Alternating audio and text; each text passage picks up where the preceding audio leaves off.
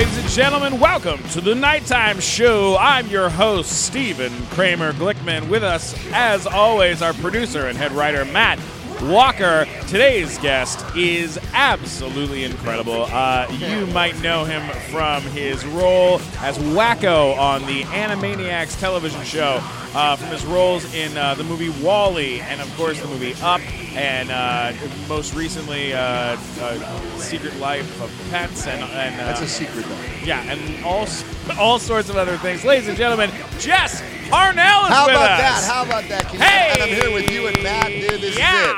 Show business, That's bro. great. Another person from the best movie with talking animals all year. Oh, yeah, real see? nice. Secret Life of Pets. Real nice. It's not pal. one, it's number two, for sure. Man, Yeah, it's very, very good. He does that to me all the time. When Storks was about to come out, him and me would drive down the street, and we'd be looking around for billboards, and he would see Secret Life of Pets billboards, and he'd go, "That's the best movie with animals this year." Now I see like, where "You you're going. son of a bitch!" Yeah, but Storks did have one big thing going for it. What's that? Steven Steven Kramer Glickman. right there, ladies and gentlemen. That's what I'm talking about. Yeah. Jess, you have a phenomenal career, a phenomenal wardrobe, and a phenomenal voice. Thanks, man. Now, you and I met on the set of Big Time Rush. Yes. You came in and you just crushed it. You came in for an episode, and everyone lost their Oh, mind. thanks, man. I was playing basically a derivative. It's like a cross between Captain Jack Sparrow and Ozzy Osbourne. Remember that? Yeah. And he was going to be inducted into the Rock and Roll Hall of Fame, and the guys on the show had to babysit him. Yeah. And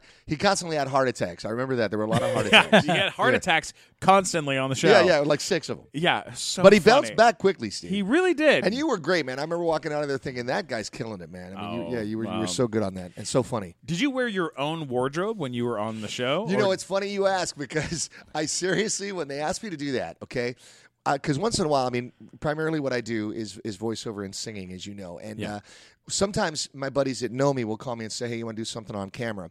And I say, okay, sure. And I already know what it is. They're like, you're going to play an 80s rocker. And I'm like, wow, that's a stretch. Or maybe a pirate. But it's like, okay, well, I can imagine. I know what you're going to do. And I actually said to them before I went to wardrobe, they said, listen, we're going to have a bunch of stuff for you to wear.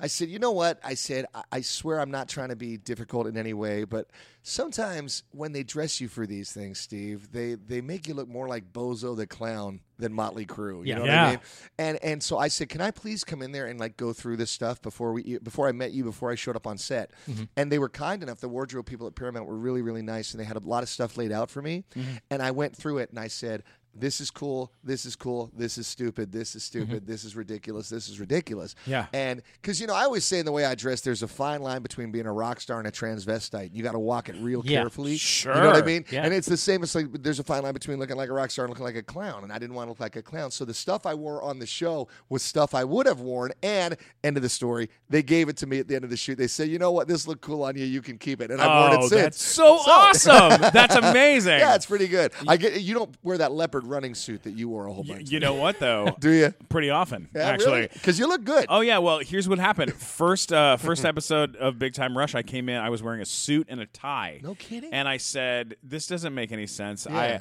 That's not how I'm playing the character. We should have these, like, sweaters or like this or whatever. And they ended up letting go of the costume department, and a new costume department came on, and they dressed me for the whole run of the show.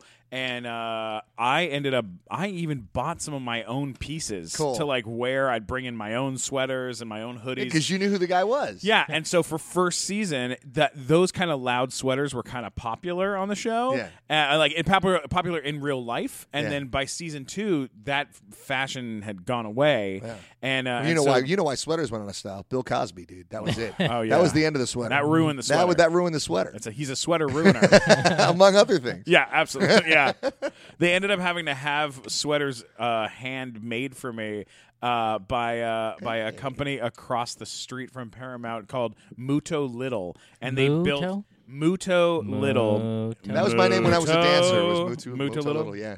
It was awesome. Thanks, man. And now I get to keep all my sweaters. That's pretty great, right? I love that stuff. That's a fringe benefit, folks. That's why you want to get into show business, is for the free sweaters. Yeah, and I got free clothes from that show just for being his friend. I showed up on the last day of season 2, and they're like, "Oh, we're getting rid of a bunch of clothes. You're the same size as everyone in this boy band. Just take what you want." Isn't that great? Yeah. Yeah, absolutely. You got some cool gear out of that, I'll bet. Things that I never would have bought because I don't understand fashion. I don't know anything about it.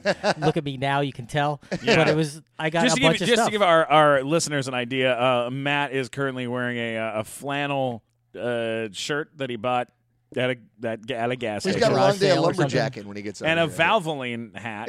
Yeah. There we go. There you go. He's rocking it. All right, he's got the semi outside. And Jess Harnell is wearing how do you explain this? It's a leather black jacket. and white and red leather jacket with paint splotches. That go with the paint splotches. That go with paint splotches pants.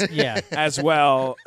And a watch that you could, if the sun caught it, it could set fire to a home. If this wasn't stolen, I'd let you take pictures of it because it's kind of cool. It's like sometimes when I get dressed to go out, I look at myself and it's like, wow, it's like seeing the Grand Canyon for the first time. It's so awesome. Thanks, man. Just a sense of awe. Yeah, there's a lot going on, man. It's fantastic. Hey, let's start at the beginning of your career because you've done an enormous amount of stuff. But how did you get started? Like before we even get into credits, like where are you from? Where did you grow up? Okay, well, man, I was born on the East Coast and in Englewood, New Jersey, where most people who end up in Hollywood are born. And after that, I moved to Philadelphia. My father became the musical director for the Mike Douglas Show, which you may not remember. Oh, yeah. It was like a daytime talk show. And it was kind of distinctive because they would have guest hosts for 5 days at a time. So, for instance, for 5 days, my dad worked with John Lennon and Yoko Ono. Exactly, like extended, interaction with these folks. He was also a great accompanist. He accompanied people like Frank Sinatra and Barbra Streisand and all these great singers and wonderful piano player, won Grammys. Later went on, here's some trivia for you. He composed music for TV for shows like The Bionic Woman and like The Incredible Hulk. Remember The Incredible Hulk? God, yeah. Remember the end? Very sad, My dad wrote that. Whoa! Yeah. That's so cool. Pretty groovy, right? Yeah, it's really neat. Yeah, so I moved out to LA when I was a little kid, and I always just loved singing, and I thought that my path was going to be completely like being in rock bands and everything. And then I found out once upon a time that you could get paid for doing what were called sound-alikes, and sound-alikes are singing impressions of other singers when they don't want to pay for the record. There was like some loophole where they could recut the track and hire a singer who sounded like Michael Bolton or Axl Rose or whoever. They just pay the composer their fee, and they have to pay the singer. And those are just licensing fees. They're not like it was the difference between spending, let's say, $5,000 to have a song on your TV show and $250,000. Yeah. So I found out there was money in imitating singers, and I could always do that. And I thought, well, what? I got, yeah, oh my gosh. That's amazing. So yeah, I did hundreds and hundreds of these things. I was on Entertainment Tonight like 4 times as the sound-alike guy because I used to imitate all these singers, which comes into play with something I'm doing more recently that you know about, Steve. But so I said, well, this is great, getting paid to sing because I was used to just, singing for nothing in spandex at the Roxy on a Saturday night. So it was kind of cool to get some money for it, Oh my God. And one thing led to another, and I started singing jingles and like commercials and stuff. Did hundreds of those. And in fact, from the very beginning, I knew that the key to being successful in things, equal to being talented, because there's so many talented people, is marketing and like knowing how to market yourself as a product. Like everything you see when you look at me is part of a brand. It's like when I audition for stuff, people remember me because nobody else looks like this that does what I do. 100%. You know what I'm saying? Totally so get that. It pays off. It works. It's like a gimmick. Well, when it came time to make a demo to be a singer, I listened to all these other people's demos, and they were all really great, and they were all really good singers. And it's like, here's a Coke jingle, here's a McDonald's jingle, here's a healthcare jingle, here's a this, here's a that. And I thought, well, I want to make mine different. I want to make mine, when they put it on, people will come in the room and check it out, even if it sucks. They'll go, listen to what this guy tried to do. So my first demo for singing to be a session singer was, remember We Are the World with Michael Jackson and all those guys? Well, I got the track for that, and I imitated everybody on the song. That was my demo. Exactly. Wow. See, like your face. That had everybody big of the era, and you could including Cyndi Lauper and stuff. So so it was crazy. So people would hear it, and even like I said, even if it sucked, which thankfully I don't think it sucked too bad, but people would listen to it and they'd call other people in the office and go, "Oh my God, I've never heard a demo like this." So I started getting hired a lot because it was a good marketing thing. That's genius. Yeah, see what I'm saying? Oh it's good, God. right? Yeah. I mean, just what a brilliant move. Well, I always tell people it's like if everybody else is doing the same thing, that's already covered. So you should do something else. So that's what I tried to do. So started doing tons of work as a session singer, lots and lots of it. And then I got this call one day from a guy named Dan Savant, who is still a major music guy in Hollywood, and he was doing the music for this ride at Disneyland called Splash Mountain. Okay, and he said, "Hey man, I know whenever we work together," and I sang a lot for Dan, and he goes, "I know whenever we work together, you're always doing those stupid voices on the microphone." He said, "Why don't you? I think I can get you an audition to try to be some of the voices for this ride." right? And he said it's based on Song of the South, which incidentally is the only Disney movie that can't be released commercially because it's too racist, which is really funny. You can import it from Japan, by the way. Japan, exactly. Because I have a copy that I got from Japan. You're a lexicon, man. So I borrowed Matt's copy from Japan of the movie, and I watched it, and I figured out, okay, this is how this voice goes, this is how this voice goes. And the next day I went in and I auditioned, and I ended up booking, I think there's like 14 solo voices on that ride at Disneyland, and I'm like 9 of them. Oh, my God. Yeah, I booked Brer Rabbit and Brer Bear and Brer Accountant and Brer Turtle and the Vultures and the Crocodile and all kinds of stuff. And I thought it was great, not only because I got paid, which was always a very, very big incentive, but also because I thought, wow, this is great because now I can take girls to Disneyland and say, listen, that's me, and maybe they'd be impressed. Yeah. And, now, on a gig like that, as opposed to a gig of something that like something that's be on TV, you get residuals for years and years on things that are on TV. For a ride like that, you get paid one time and it's a session fee. That's it. Yeah. And But you get to go and be like, hey, that's me, which is way more cool. Which is cool, dude. Exactly. And it's still there. And I've done now since a lot of other stuff for the parks, and thankfully I've never lost that sense of being like, wow, this is amazing. I can still hear my voice on this attraction. You know? So did that, thought it was great, had a blast, went back to being a singer, forgot all about it. Then a year later, they called me to do Splash Mountain for Disney World because they always like to change the rides a little bit from park to park. And when I went into that one, I worked with this guy called Rick Dempsey, who was then and is now like basically the head of Disney's character voices department. They have a whole department dedicated to preserving the integrity of the characters because the characters are so well known and loved.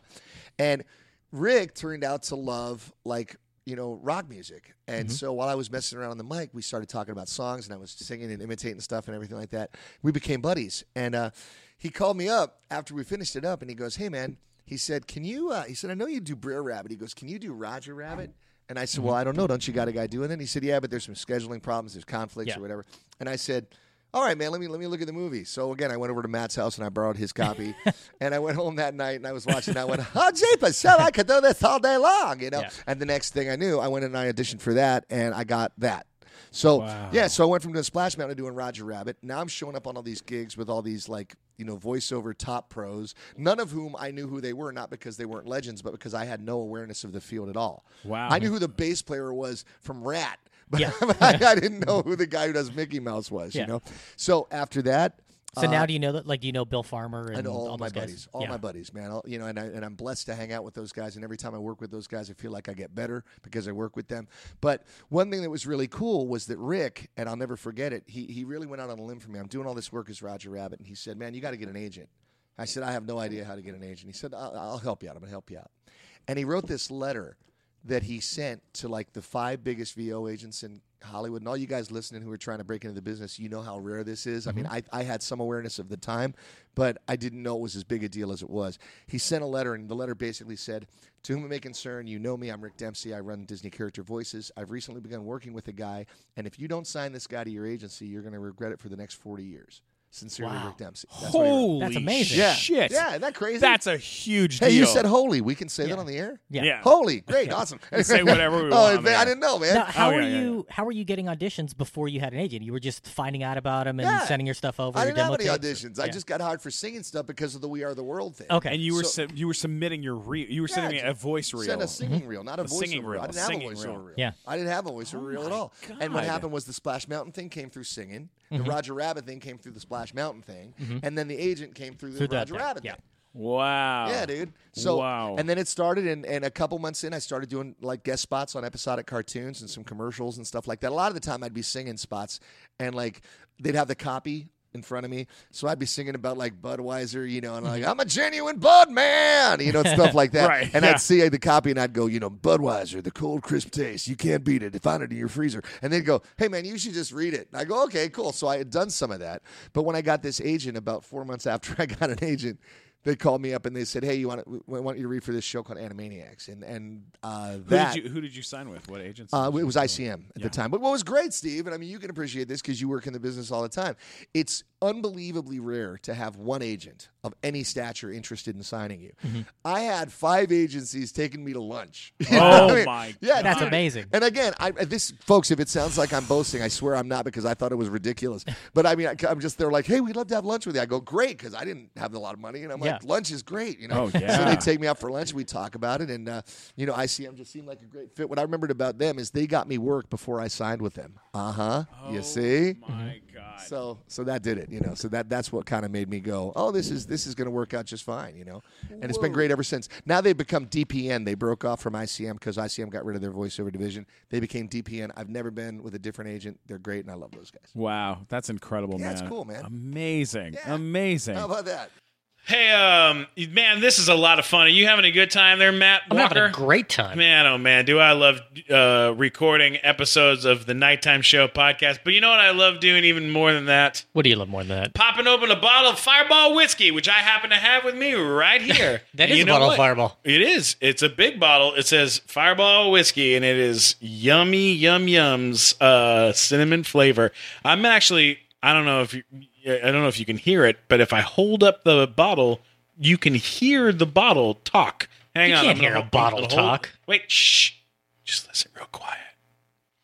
Oh, what's happening, everybody? How y'all doing tonight? Hey, there's my bottle of Fireball Hey, whiskey. That bottle's talking. That's That's a fucking crazy. real bottle that can talk. That's amazing. What's happening, Matt? You said you were having a good time, right? I am having a good time. You want to have a great time? Yeah, you want to have a great time?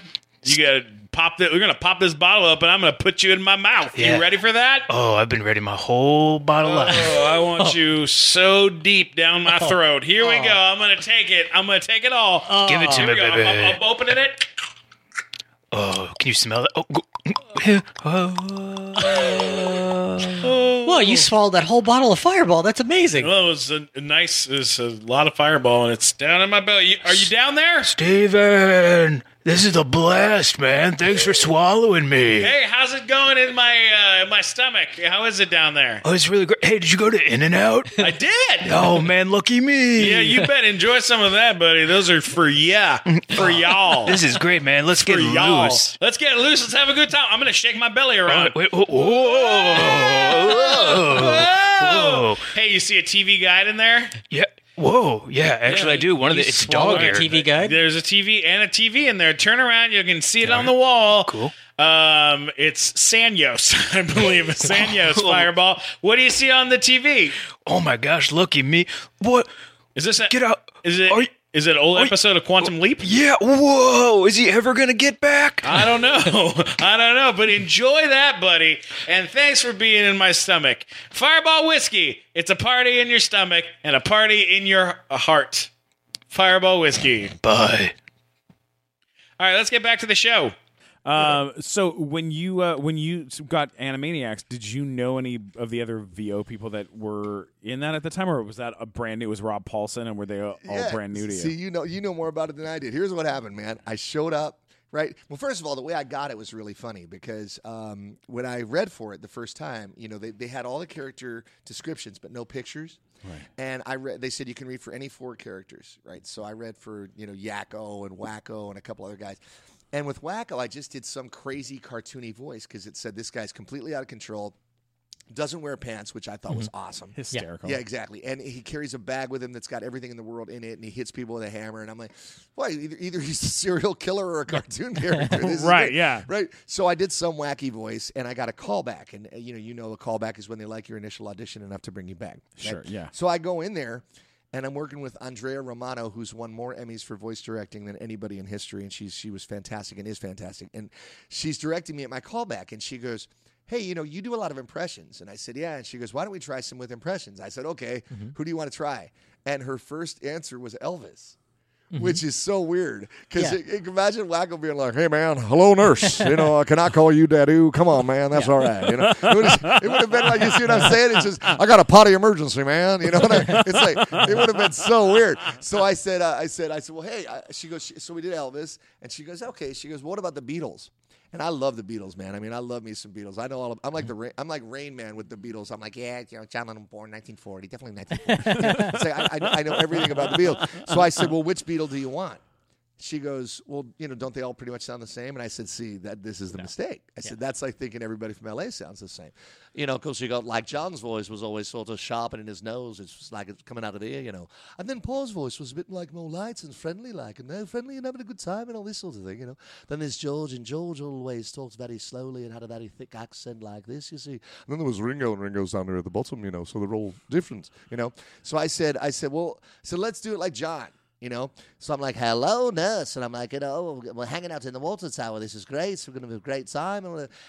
And then she showed me a picture of him. And I went, oh, he's a little tiny guy. I hadn't seen a picture of him. Mm-hmm. And she goes, yeah. I go, well, I can't have him sound like a man if he's a little tiny guy. And I go, so let's just, we'll take his voice and make it smaller. And next thing you know, we had Wacko, and that was it. And that's where it all started. Oh, my God. So, dude, I got that. What's great about that, I'll tell you, this is a funny story. I'm sorry I'm rambling on. No. This is what it's all about. Steve asked me a question 45 minutes ago, man. No, so what was really cool is that, when you asked if I knew these people. So I booked the show. I knew Steven Spielberg was involved, so I figured that the checks would clear, and that was a good sign. Mm-hmm. And I show up the first day, and I'm working for Where were you? Where was it? It was a place called Sound Castle in Glendale. That's where we started recording. It's no longer a studio, I don't think, but it was a great place. And show up, for you voiceover aficionados, I was working with Rob Paulson, Tress McNeil, and Frank Welker. Okay, now between the three of these guys, they could blow up IMDb. Okay, yeah. I mean, it's like they just worked on everything. I had no idea who any of them were, which was actually really beneficial because even though nervous and intimidated are not two words I'd use to describe myself, if I had known who they were, I might have been a little bit more intimidated. But as it was, I just thought, this is so goofy. Listen to these voices. These guys are doing crazy stuff.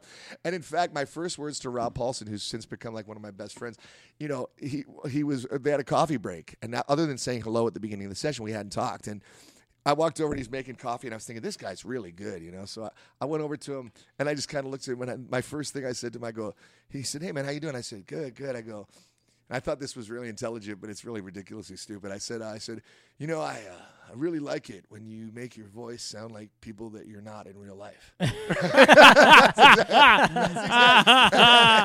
exactly. That's what he did. And he went, yeah, man, well, you too. That's pretty good. So, and a really fun little anecdote that I love to tell is like, I don't have any like filter, which probably explains why I have a busy social life, because I just say whatever comes into my head. And usually it goes over pretty well, but sometimes it's like, wow, that was pretty crazy that you said that. The first time I met Steven Spielberg, they had this unbelievable party for us right before the show premiered on the Warner lot. Now, we knew that Steven liked what he was seeing, but he hadn't met any of us yet. Right. So they had this big party. I mean, Steve, they had freaking Ferris wheels, and they had 40 different catering stations. And they spent at least $400 on this thing. It was great. And so it's this big party on the lot, and there's red carpet and all that.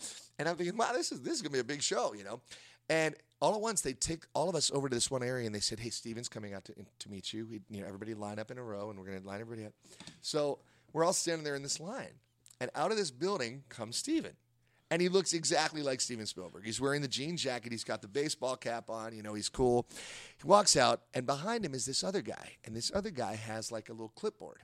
Okay, and he's going down the line, and Steven's walking up to each person, and the guy behind him is basically saying, this is Rob Paulson. He was one of the Teenage Mutant Ninja Turtles. He's been on this. He's been on that. He won an Emmy. He did this. He did this. And then. So Steven goes up and goes, Rob, man, loved you on the Turtles. Not that Steven didn't know his homework, but he had so much to keep straight, I'm sure. Sure. Right. Yeah. So he's shaking hands with everybody. So he gets down to me, and the guy's like, this is Jess Harnell. He's relatively new to voiceover. He's been doing Roger Rabbit. He's been doing this. He's been doing that. He sings in rock bands. He's sang 500 sound-alikes for TV, and he sang 1,000 jingles and this and that and everything, right? So Steven comes over to me, and he goes, Jess, man, he goes, I want you to know I really love what you're doing with Wacko. Nobody else did something that weird with it, and it's such a pleasure to have you here, and I hope we all have a great success with the show, and welcome aboard, and all this nice stuff. And as he's saying it, I'm just nodding and looking at him, and he finished talking, and I go, hey, man, I got to be honest with you and tell you, I didn't really hear a word of that because all I could think about the whole time you were talking is how much money you have in your wallet right now. Oh, my God. Right? Yeah. And everybody, exactly, and everybody on the line, everybody on the line was like, and he's shaking my hand, and we kind of look at each other for 5 seconds, and he goes, it's a lot. Right? And I go, I know, dude. I go, like, how long we been talking? Like 30 seconds? $10,000, right? I go, 10, 15? He goes, something like that. I said, yeah, listen, it's really great to meet you, man. It's an honor, and I hope that I do a good job on the show. And he goes, yeah. So he starts walking away, and they're all looking at me like wide-eyed, like, what did you do? And Steven turns around and goes, hey, Jess, let's get a coffee. So I go, okay. So we went over and had a coffee. Me and Oh, Steve. man. So this is what I'm saying, man. It's like if you just say what you're thinking, usually things are going to go well. That is That's amazing. amazing. So that's how I got started, Steve. Next question. Oh, man. Now, I looked on your IMDb, and there is something you did that I was a little. I don't remember the announcer on this show. That's why I got to ask you about it. But you were the announcer on America's Funniest Home Videos. I still am for 18 years, dude. That's amazing because I remember like Bob Saget doing the voiceover of a For lot all of the it. for all the clips. Yeah. And let them continue to do that because I love that gig because I don't have to go nuts. I go in there. Yeah. I love the people. I love the show. I'm so proud of doing that show, man, because as crazy as and as wild as I may look, I love the fact that there's still entertainment that families can watch together. And the little kid can watch with their mom, who can watch with their mom, and everybody laughs and it's cool. And AFV is one of those shows. Everyone loves seeing a man get hit in the nuts. You know what? Tom Bergeron, who was the host of that show for so long, man, and what a good guy. He said to me one time at a rap party, we were celebrating being the longest running show in ABC history. And like I said, it might be 19 years now, Matt, that I've been doing it a long time. It's a long time. Yeah. And I said to Tom, I go, man, you think it's going to keep going? He goes, Jess, as long as people like watching each other hit themselves in the nuts, we're going to have a show. And it's true. People love it, man. You can't, I don't know. Exactly. It's always See, you're funny. laughing talking It's about it because always it's funny. just funny. If you're channel surfing, dude, right, like late at night or whatever, it's always on. Yeah. And you turn it on, you're going to laugh for 10 minutes. Yeah. Yep. That's pretty cool. Like you know Absolutely. exactly what you're going to get, Right. and that's exactly what you want to get. Yeah. And it gives you exactly what you want, nothing more, nothing less. Yeah, It's perfect. man, I love them so much. I was just there yesterday, and when they show me my bits before I read them, we do a preview. And I'm seeing the clips coming as I'm about to tell you how to win $100,000 on the show. Wow. And as this clip starts, I'm like, okay, that beam's going to fall on his head. That ball's going to hit him in the chin. Yeah. That seesaw's going to hit him in the nuts. That motorcycle's going to go out from under him, and he's going to do about, because you can see it coming, but it's still fun to see it. Yeah. And what's cool, too, by the way, in all those clips, I should point out, that they will not run clips where somebody got hurt. Like really hurt. Yeah, I mean, like if you're yelling for a second because you got hit in the nuts or something, they'll show that. Sure. But they're never going to do something where somebody needed to go to the hospital, which is cool. When I was a kid, we would watch that show on repeat. Yeah, our whole family would sit down and watch it, and it became a thing that over the summer we would try to make a funniest home video and try to submit it. And I'm sure we put in a few VHS tapes over the years of us too, man. awkwardly trying to fall into the pool. Stupid things like that. And they're good at sussing those out too. The ones where people are trying to make stuff Faking it, happen, yeah. they're pretty good. Do you think that show has really been affected by the prevalence of YouTube now? Like so many of these clips now, people just put online instead of like sending to a place like that. Like, because there's this easy outlet. I mean, half of YouTube is people just screwing around doing weird stuff. It's a great point, and I'll tell you a couple of things. First of all, YouTube has changed everything because it's like I do a lot of appearances and I do a lot of work with kids too. And like when you're talking to little kids, they don't watch TV, man. Yeah. They watch YouTube. My friend brought his kids over to watch a Raider game a couple weeks ago. His daughter sat there for 3 hours watching videos of people opening toys on YouTube. Yeah. Oh, yeah, there's a new thing. That's what Dude, you I've heard about unboxing. that where they're opening toys. That's the whole. These kids I will watch know. it for hours. But- I was like, that's amazing. I don't know what's going on. The cool thing is, though, and I'm not just saying it because I'm involved. I try really hard to be objective about everything that I do and just kind of look at it from outside myself. The cool thing with AFV is, and the reason that I think it will continue to have a life is because, A, people who don't watch YouTube and still watch TV are going to love to watch AFV. Yeah. Plus, there's the element of winning some serious dough. Yeah. So people go, well, I can put my thing up on YouTube and maybe my neighbors will see it. But this is pretty good, and I could win $100,000 because they do give away $100,000 twice a year. That's a big deal. Yeah. Yeah, and That's a big just big for part shooting of a video at a birthday party of your kid's face landing in the cake or whatever.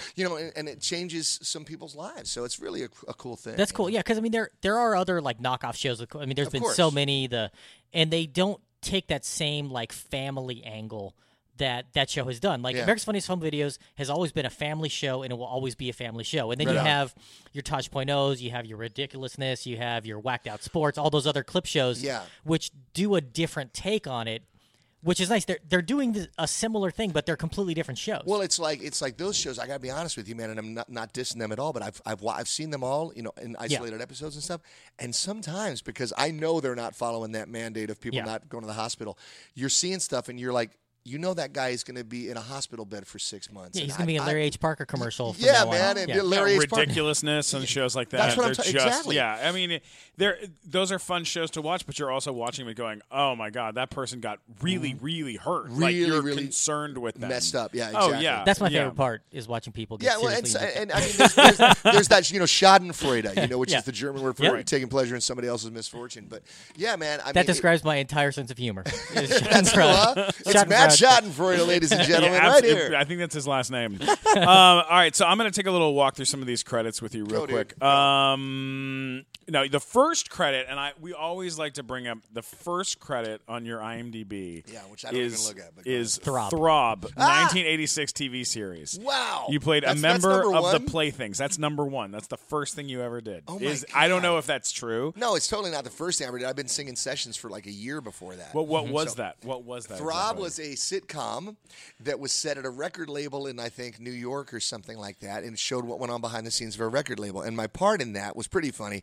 Me and some buddies got on there as this band called the Playthings, and the guy at the record label said, okay, guys, let me hear your new song. And we basically did a death metal song called I Just Want to Die.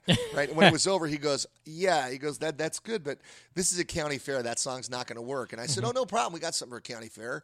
And we sang Goodbye My Coney Island Baby in barbershop harmony. And, nice. And looking like, rock and roll guys and stuff. So it got a big laugh, and that was my my introduction to the fabulous world of show business. But like I said, I had been singing stuff for a long time. The funny thing with IMDb is when you're not credited for stuff sometimes, and even sometimes when you are, it's still missing. Yeah, but I know here's one of my favorite things about sometimes you discover little hidden gems like that. That show had a couple. I'm going to throw out a couple cast members who were on that show with you. When in one of your first credits, Robert Picardo from Star the Trek, Doctor. right? Yep. We got Richard Hatch, from Battlestar Galactica, right? Not Richard Hatch from Survivor. The different Richard Hatch, pre-Survivor. We got Paul Walker.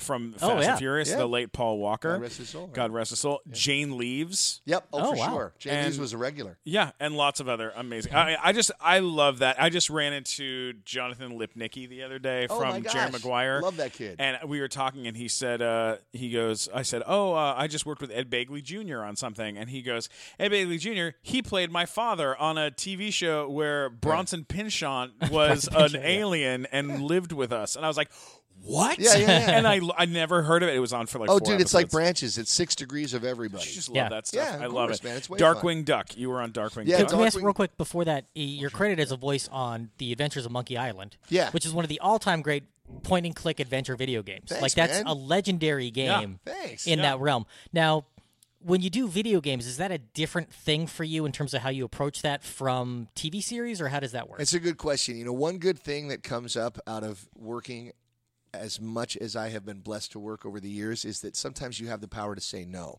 And the reason I bring that up is that with video games, a lot of the time you guys would be shocked, man. I mean, it's like, this is, it's strange to think that my entire livelihood rests on 2 pieces of muscle that are about a half an inch long and a quarter inch thick. And that's seriously my pipes, right? Yeah.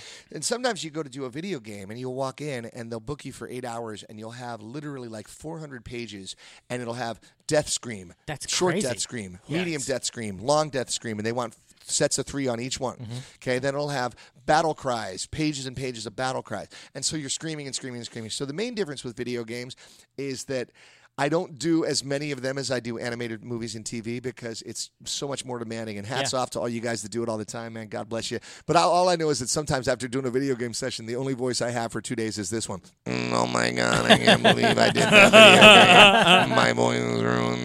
And it's like I don't want to mess it up. So the funny thing with video games is that I do several of them that have gone on to big success. And in fact, one day I was at a signing stuff at some Comic-Con somewhere, which I've been doing, periodically, and it's a lot of fun. You get to meet a lot of cool people. But this little kid said to me, he goes, I said, so you play video games? I'm just making a conversation with him. He goes, yeah. And I said, what's your favorite? He goes, oh, I love Spyro, Spyro the Dragon. Yeah. And I go, yeah, Spyro's cool, man. And he goes, well, you're Spyro. And I go, no. And he goes, yeah. And he showed it to me. And I go, oh, my gosh, yeah, I was. I totally forgot that I was him, and I was Crash Bandicoot and like all these other like large, big iconic video game characters. But basically, work is work, and I love it, and I show up and I do it, and then I just sort of forget that I did it, and it's great. Unless they keep having me back, and then I remember I got to show up again. Yeah. In the voiceover world, I know that there was like a huge thing with SAG-AFTRA this past year. There's always periodically, something. right? Like, was that something?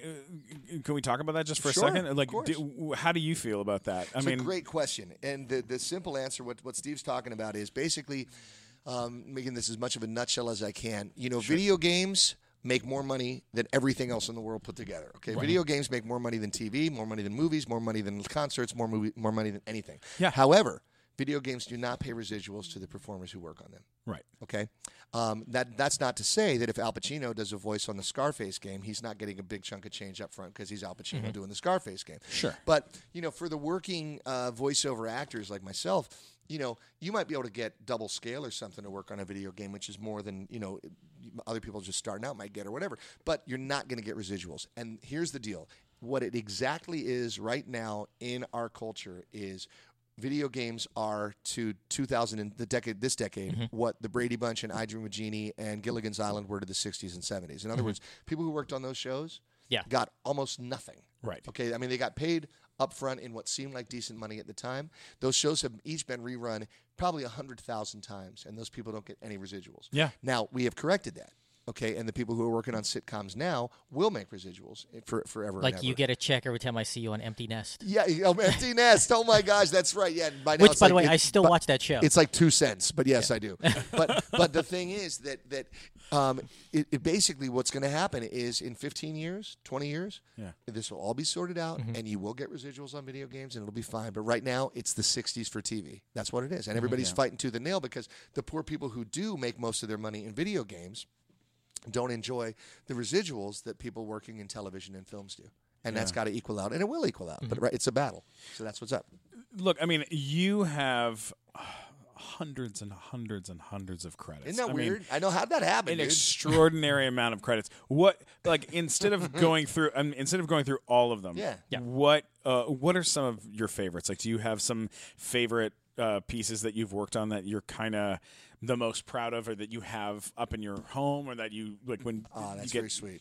Anything like that? It's a great question. There's always projects that are dear to your heart. There's one I wish I could tell you about on air. I could in a few months. There's 2 things that happened in the last year that were really awesome, which is that 2 of the movies that I loved most when I was a kid were being remade into new animated projects, and I landed featured roles in both of those projects, which, as I said, when I was a kid, were my favorite movies. So that's really amazing. In terms of stuff that I can talk about, Animaniacs holds a huge place in my heart because I made friendships there that I still maintain, and I love those people. Yeah, we got to do all those great songs. God, I learned about geography. You know what I mean? That show was absolutely phenomenal. I mean, there's never. I don't think that we've ever had a cartoon that's been as incredible as Animaniacs, and it hit was like me. the Marx Brothers as a cartoon. It really was. That's how they designed it, man. Yeah. It really was. And as a kid, I remember wanting so badly to be in the industry and wanting to get into the movie business, but mostly because I wanted to be on the Warner Brothers lot. Oh, dude, that's because beautiful, that's man. where that's where it took place, was on the Warner Brothers lot in the tower. Yeah. And it just it always hit home with me, where it was like, this is probably what it's like. Like, this is probably kind of what it's like to be on a lot. And you walk around and you have you sing songs, and funny things happen. You run into random Orson Welles is there. Yeah, everybody. Oh yeah, amazing. I always loved that about that cartoon. Well, write your local Warner Brothers affiliates, folks, and tell them you want more Animaniacs, because apparently there's a campaign to do some new Animaniacs, which would be amazing. I would love that. Because a lot of people talk about it. A lot of the people that I meet at shows, at cons and stuff like that, and they're all like, "We're getting a petition together. And it's like, that'd be great, because think what they could do with Trump. Think what they could do with the Kardashians. There's so much stuff that they could have a good time with. But so Animaniacs, huge soft spot. First big show, amazing. Going through the years, it's like I loved this show called Drawn Together that I did on Comedy Central. Yeah, you were Captain Hero. Tara Strong. Yeah, Tara Strong. I was Captain Hero. Yeah, who was the absolute world's worst superhero, and was as this is the cool thing though about the secretly gay but not gay. He also was a necrophiliac, and he was there was so much terrible I've stuff. seen every episode of that series at least twice. It was the rudest cartoon you could possibly do and still get away with. And there were things I imagine that they only got away with because nobody was paying any attention. That's very true. And then I love the creators of that, too. I mean, I've made so many great friends over the years. And I remember when they came to me one time and they said, oh, my God, we're going to make a movie. And I thought, well, that's great. And then I went, what are you going to put in the movie? Yeah. And they said, everything we couldn't put on the TV show. And I'm like, well, that's nothing. And it was the only premiere I've ever been to where I was literally sliding down in my seat going, oh, my God. I can't believe we did this. But this is the great thing about voiceovers. I can go from doing something like Drawn Together, which is as politically incorrect and offensive as it gets, to this show called Adventures in Odyssey, which is like this huge internet radio show that's been around for 25 years or something. One of the most listened to shows in the world, and it's like a Christian show, and it's oriented at good messages for families, and it's so sweet-natured and good. And meanwhile, I'm doing Captain Hero, and then I go and I do Transformers, where I'm these giant, because I'm the only guy in the Transformers movies who's an Autobot, which is the good guys, and I'm Ironhide, who's seconded command to Optimus Prime, and I'm him, and then I'm also Barricade, who's the police car that's a Decepticon. Yeah. So I'm like a good guy. So awesome. Yeah, so it's like I'm good and bad. And then I do, like recently, we're working on these 2 shows that are for Disney that were huge hits and really, really great shows. One was called Doc McStuffins, it's still going, and the other's called Sophia the First, that's still going. And these shows, like the guy behind Sophia the First calls me up and he goes, hey man, he goes, did you hear that we were the biggest show ever in China when we debuted? And I said, biggest cartoon? He goes, no, biggest show ever, Sophia the First. So that's amazing. Wow. Yeah, and the crazy thing, there's a billion people like a billion people watching Sophia the First, So now, did they use your voice for that in China, or did they redub it in Chinese? No, they used some guy who was like, and I'm like, I don't know what the hell that was. But it's the character that I do here in town. Well, it's not, character. People say, oh, you're so-and-so. I'm like, no, man, I'm the voice of so-and-so. There's animators and writers. It's so collaborative. Well, let me throw a couple real quick things at you. Go, Ice Age the Meltdown. Yeah, Ice Age. I worked on a couple of those. What did you do? I have no idea. This is what I mean. See, if I see the movie or somebody is paying attention and goes, you were the woolly mammoth, I'd be like, yeah. Because in Cars, you were Sven the Governator. Yes, yeah, that's right. That was like an Arnold thing. Is that you doing Arnold? Yeah. Yeah. Yeah, because it's fantastic. Now he's got the Celebrity Apprentice. It's a big show, fantastic. Yeah, sure. Man. Whatever it is that they dial me. I got so many stories. I know, man. I mean, Teenage Mutant Ninja Turtles. Yeah, I've done a bunch of those. Have you played any of the Turtles? Or they haven't. Slide you to I'll be this guy. I'll be do you do April? Tourist. Yeah, April, exactly. I'll whatever it is. It's like you come in and you fill in spots, man. I mean, I love it too. And the more of it, the better. But I mean, it's harder. What's really cool, man, is at this point, it's actually harder for me to think of a show that I haven't guested on or been on than a show that I have, and that's such a huge blessing. And I don't. Not a day goes by that I'm not grateful about it. Absolutely. Now, what about Up? Up, yeah, Up. I was the guy. I do remember that because it was like that. Have you seen the movie? I'm sure. Of course. What a fantastic movie. Yeah, heartbreaking. Heartbreaking. Yeah. The opening is the saddest opening in any cartoon ever. Ever. Heartbreaking. Yeah, it makes Bambi's mom getting killed look like Sesame Street. It's like, it's hard. It's emotionally very. It's an incredible movie. Incredible movie, and unfortunately, I wish I could say I had a sweeter role in it. I'm the guy that came to take the old man out of his house and say, "Okay, it's time to go. Go get your stuff. We're taking you away." That was me. Wow. The guy who shows up on the porch and says. Plus, I did incidental voices in it, but that was my featured voice.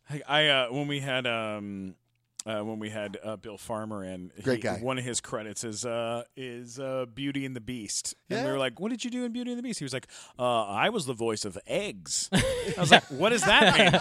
And like little dancing eggs. He goes, "No. When Gaston throws eggs in the air, and then he opens his throat and he goes gulp gulp gulp." That's me doing the voice of the gulp gulp gulp. What is it? He gets paid to do Pluto barking. Yeah. That's one of his gigs. He's just like they call him, and sometimes they're like, you just bark. Woo, woo, all right, woo. Thanks. All right, done. There it is. Yeah. I love it. No, you did Wreck-It Ralph as well. Wreck-It Ralph, I did, and now you know what? I hate to say this. I've heard such wonderful things about the movie. I still haven't seen that movie. I remember working on it, having a blast, but if you watch everything you do, you don't have time to do the work. Oh, God That's bless it. you, man. You have so much stuff. There's a lot of stuff. You know what's fun though, Matt? Sometimes cartoons will be on someplace, and a show will be going, and I hear something, and I go, oh, "That's kind of a cool voice." And I go, "Oh, wait a minute, I did that." That was because I forgot. I love it, dude. Yeah. That's so incredible. Yeah, it's pretty great, right? I love it, man. Thanks, you have such an incredible career and so many cool things. You've done so many cool things, but you are in a band, and we need to talk about this band. Yeah, the band is great, dude. It's really weird. You told me to take a look, to look it up, and I did, and Thanks, I watched like 5 songs, and I was like, now these are, the name of the band is Rock Sugar. Yeah. And where do you guys? How did you guys meet? How did you guys form? How did this happen? Dude, this is a good story, man. Okay, listen, all you guys who are listening to my buddy Steve right now, you got it. When you have a minute, when this show's over, just go to YouTube, okay, and put in Rock Sugar. And I'm not saying this guy I'm involved. If I wasn't involved, I'd be having the same conversation. I'd say I heard these guys, and watch a video and make sure you watch at least the first minute and a half, because the idea for Rock Sugar and this it's again, sexcellent. That's how we call it. Thank you very much. Not man. even excellent. I like it's that sexcellent. word. I'm using that. You should use that as your next album title. Yeah, I'll go copyright Steven Kramer. Excellent. Excellent. Well, I had this idea. I was hanging out with my best buddy Chuck Duran, and we were on an island. We were in Turks and Caicos, okay? Because like you said, I've had pretty cool life experiences, and they called me up and they said, "Hey, we'll fly you to Turks and Caicos. We'll put you up. You can have hang gliding lessons and all these and kayak lessons and whitewater rafting and whatever you want to do." I don't know if they have whitewater rafting. I'm just fishing for stuff. Yeah. And they said, all you got to do is sing 3 acoustic songs a day on the beach. And I said, cool, man. So I went to Turks and Caicos. And we're sitting there on the beach one day watching the sun go down. And I said to my buddy, I said, you know, he's stupid.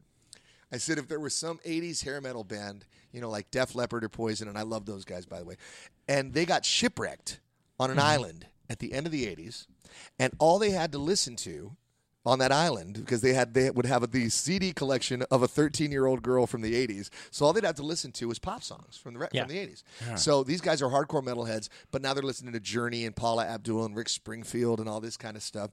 And eventually they became brainwashed.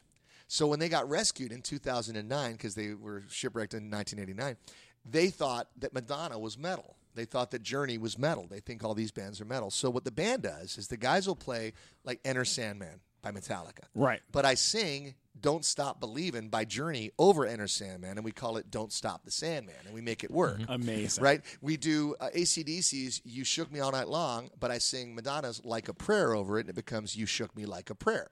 Okay? Love it. So we did this, and we make this video for the Don't Stop the Sandman song. We make this album, which I'm very proud of, because the cool thing is people sometimes say, hey, man, is it cool that I start laughing when I hear some of the beginnings of these songs? And I go, yeah, that's the whole point, that you'll start laughing, and then by the middle of it, you'll go, this is actually really cool. So we worked really hard on it.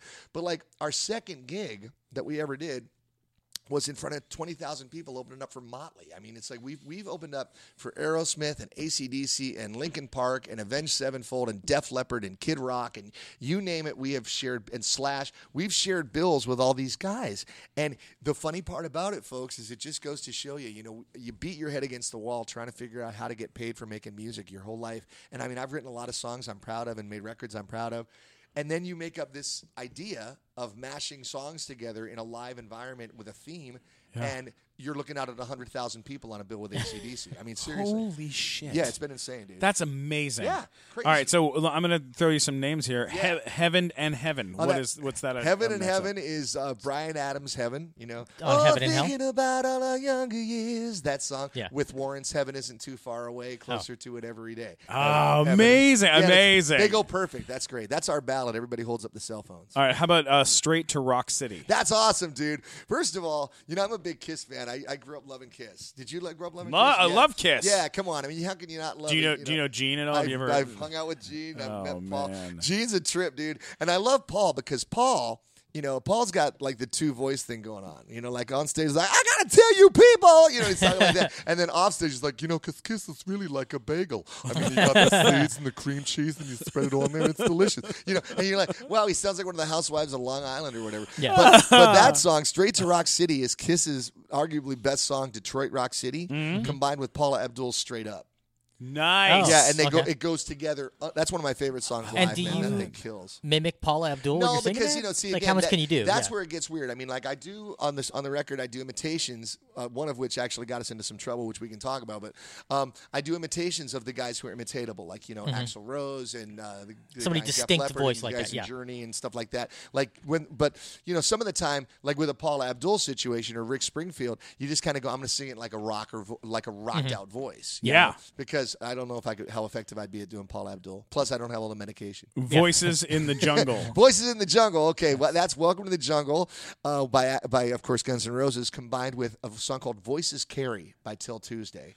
Hush Hush, keep it down now, voices carry. It fits perfect. And there's plenty of room to go, oh, no, oh, and all that Axl stuff in there, so that's good too. I love. What about Praying for a Sweet Weekend? That's a really good one. Praying for a Sweet Weekend is a combination. I like to say this is the song, before I introduce it on stage, I say this is what happens if Bon Jovi gets Loverboy pregnant and Guns N' Roses deliver the baby. It's Praying for is Living on a Prayer.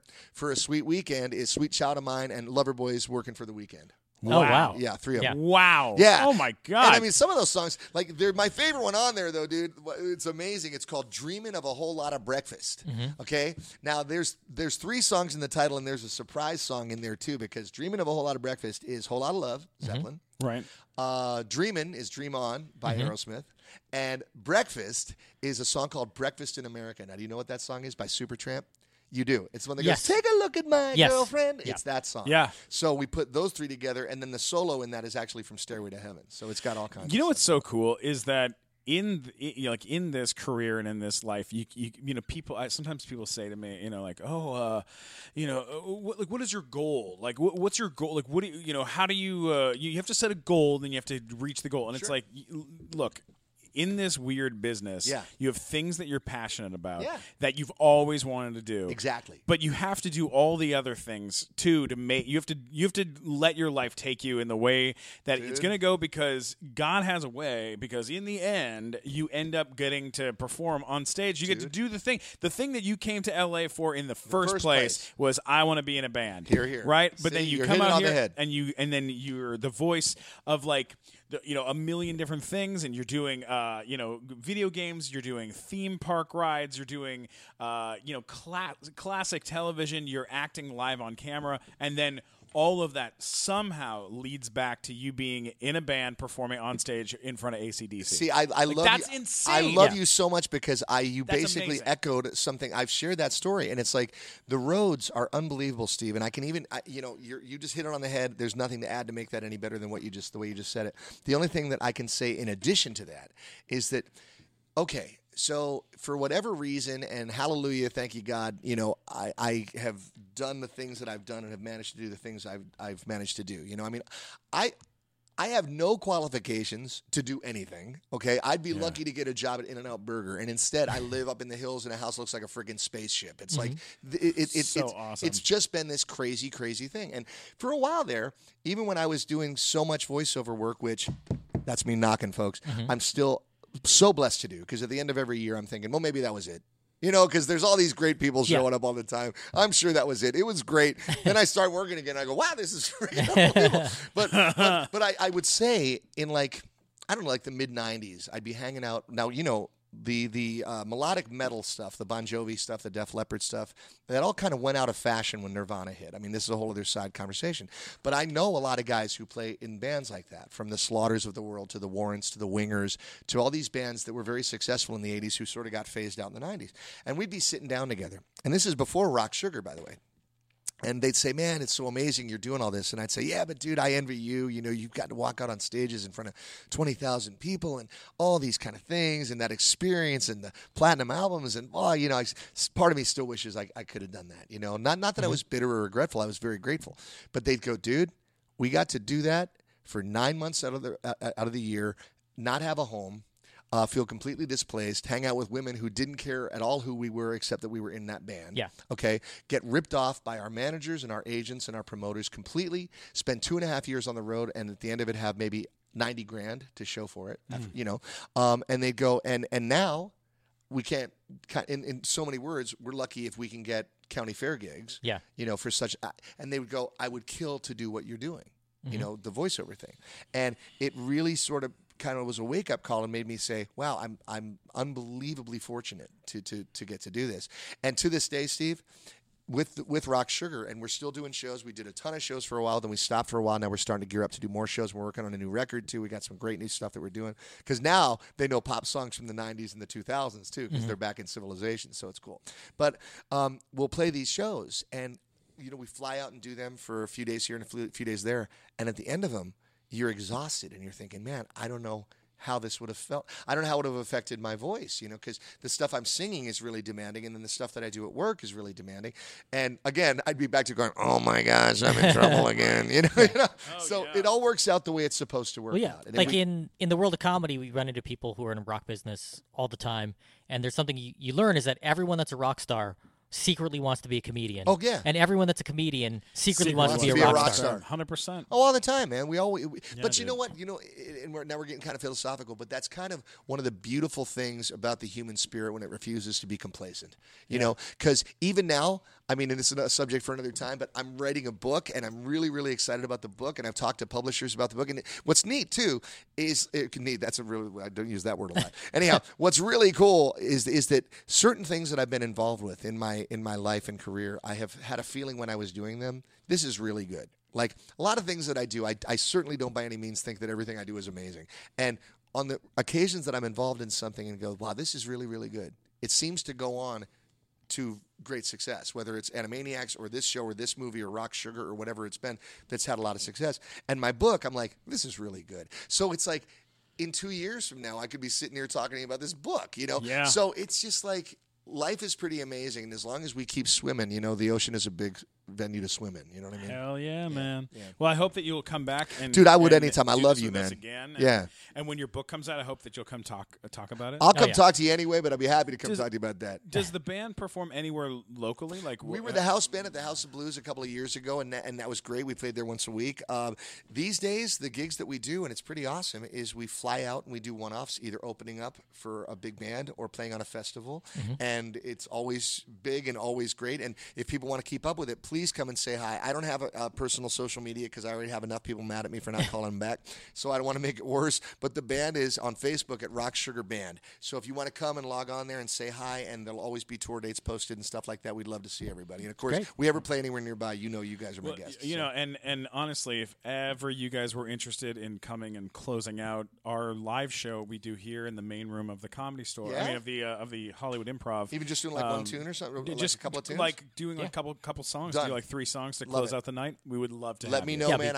I can say this again with no personal bias. It's the best party band ever because everybody. It's like every song, but they're all drunk. Oh, sounds like so much fun. Yeah. That sounds awesome. Cool, bud. Well, hey, thanks so much for coming. Where can people find you if people want to? Like I said, go to Rock Sugar Band on Facebook. You can say hi to me there. My administrator will eventually yell at me and take it. But like I said, people are always saying you got to get social media, and I'm thinking about it. Do you stay off Twitter and stuff like that? I have a Twitter too, but somebody runs it for me. The thing is that I am so like when I go out and I do events and I meet people, I try to establish connections with them and make them feel more like a friend than a fan because I don't like the fan word. It suggests that there's some sort of difference between me and them, and I think that's bullshit. So I don't subscribe to it. Right? That's very cool. Right. So the social media thing, what I'm afraid of if I did it is everybody I ever met would get on there and say, "Hey Jess, what's up?" And I'd never answer them because I don't have time, and then they'd hate me. People get their feelings hurt, and I don't want to hurt anybody's feelings. Hey, what? I thought that we were buddies, and you just hurts my yeah. But I thought that we were friends. Exactly, that's what I'm saying. Oh God. Well, I gotta tell you, man, so damn cool having you in. Thanks, man. This was a total blast. And for me too, buddy. Thank you. Matt, where can people find you in the world? Just go to funnymatt.com. Just redid my website, and you can find links to everything there. Or if you didn't like me on the show, please let me know at mattwalkersucks.com. He's got 2. That's good. Yes, people do let him know. What about you, man? Where do we find you, dude? You can get me at Steven Glickman, STEPHEN Glickman on all social media. That's Twitter, Instagram, and YouTube. And then don't forget to subscribe to the Nighttime Show podcast. Don't forget to share it and tell all your friends about it. And I love you so much for coming in. Thanks a lot, buddy. Thank you so much. Guys, it was a blast. I hope to see you guys soon. You bet. Rock on, everybody. Rock and roll. Whoa.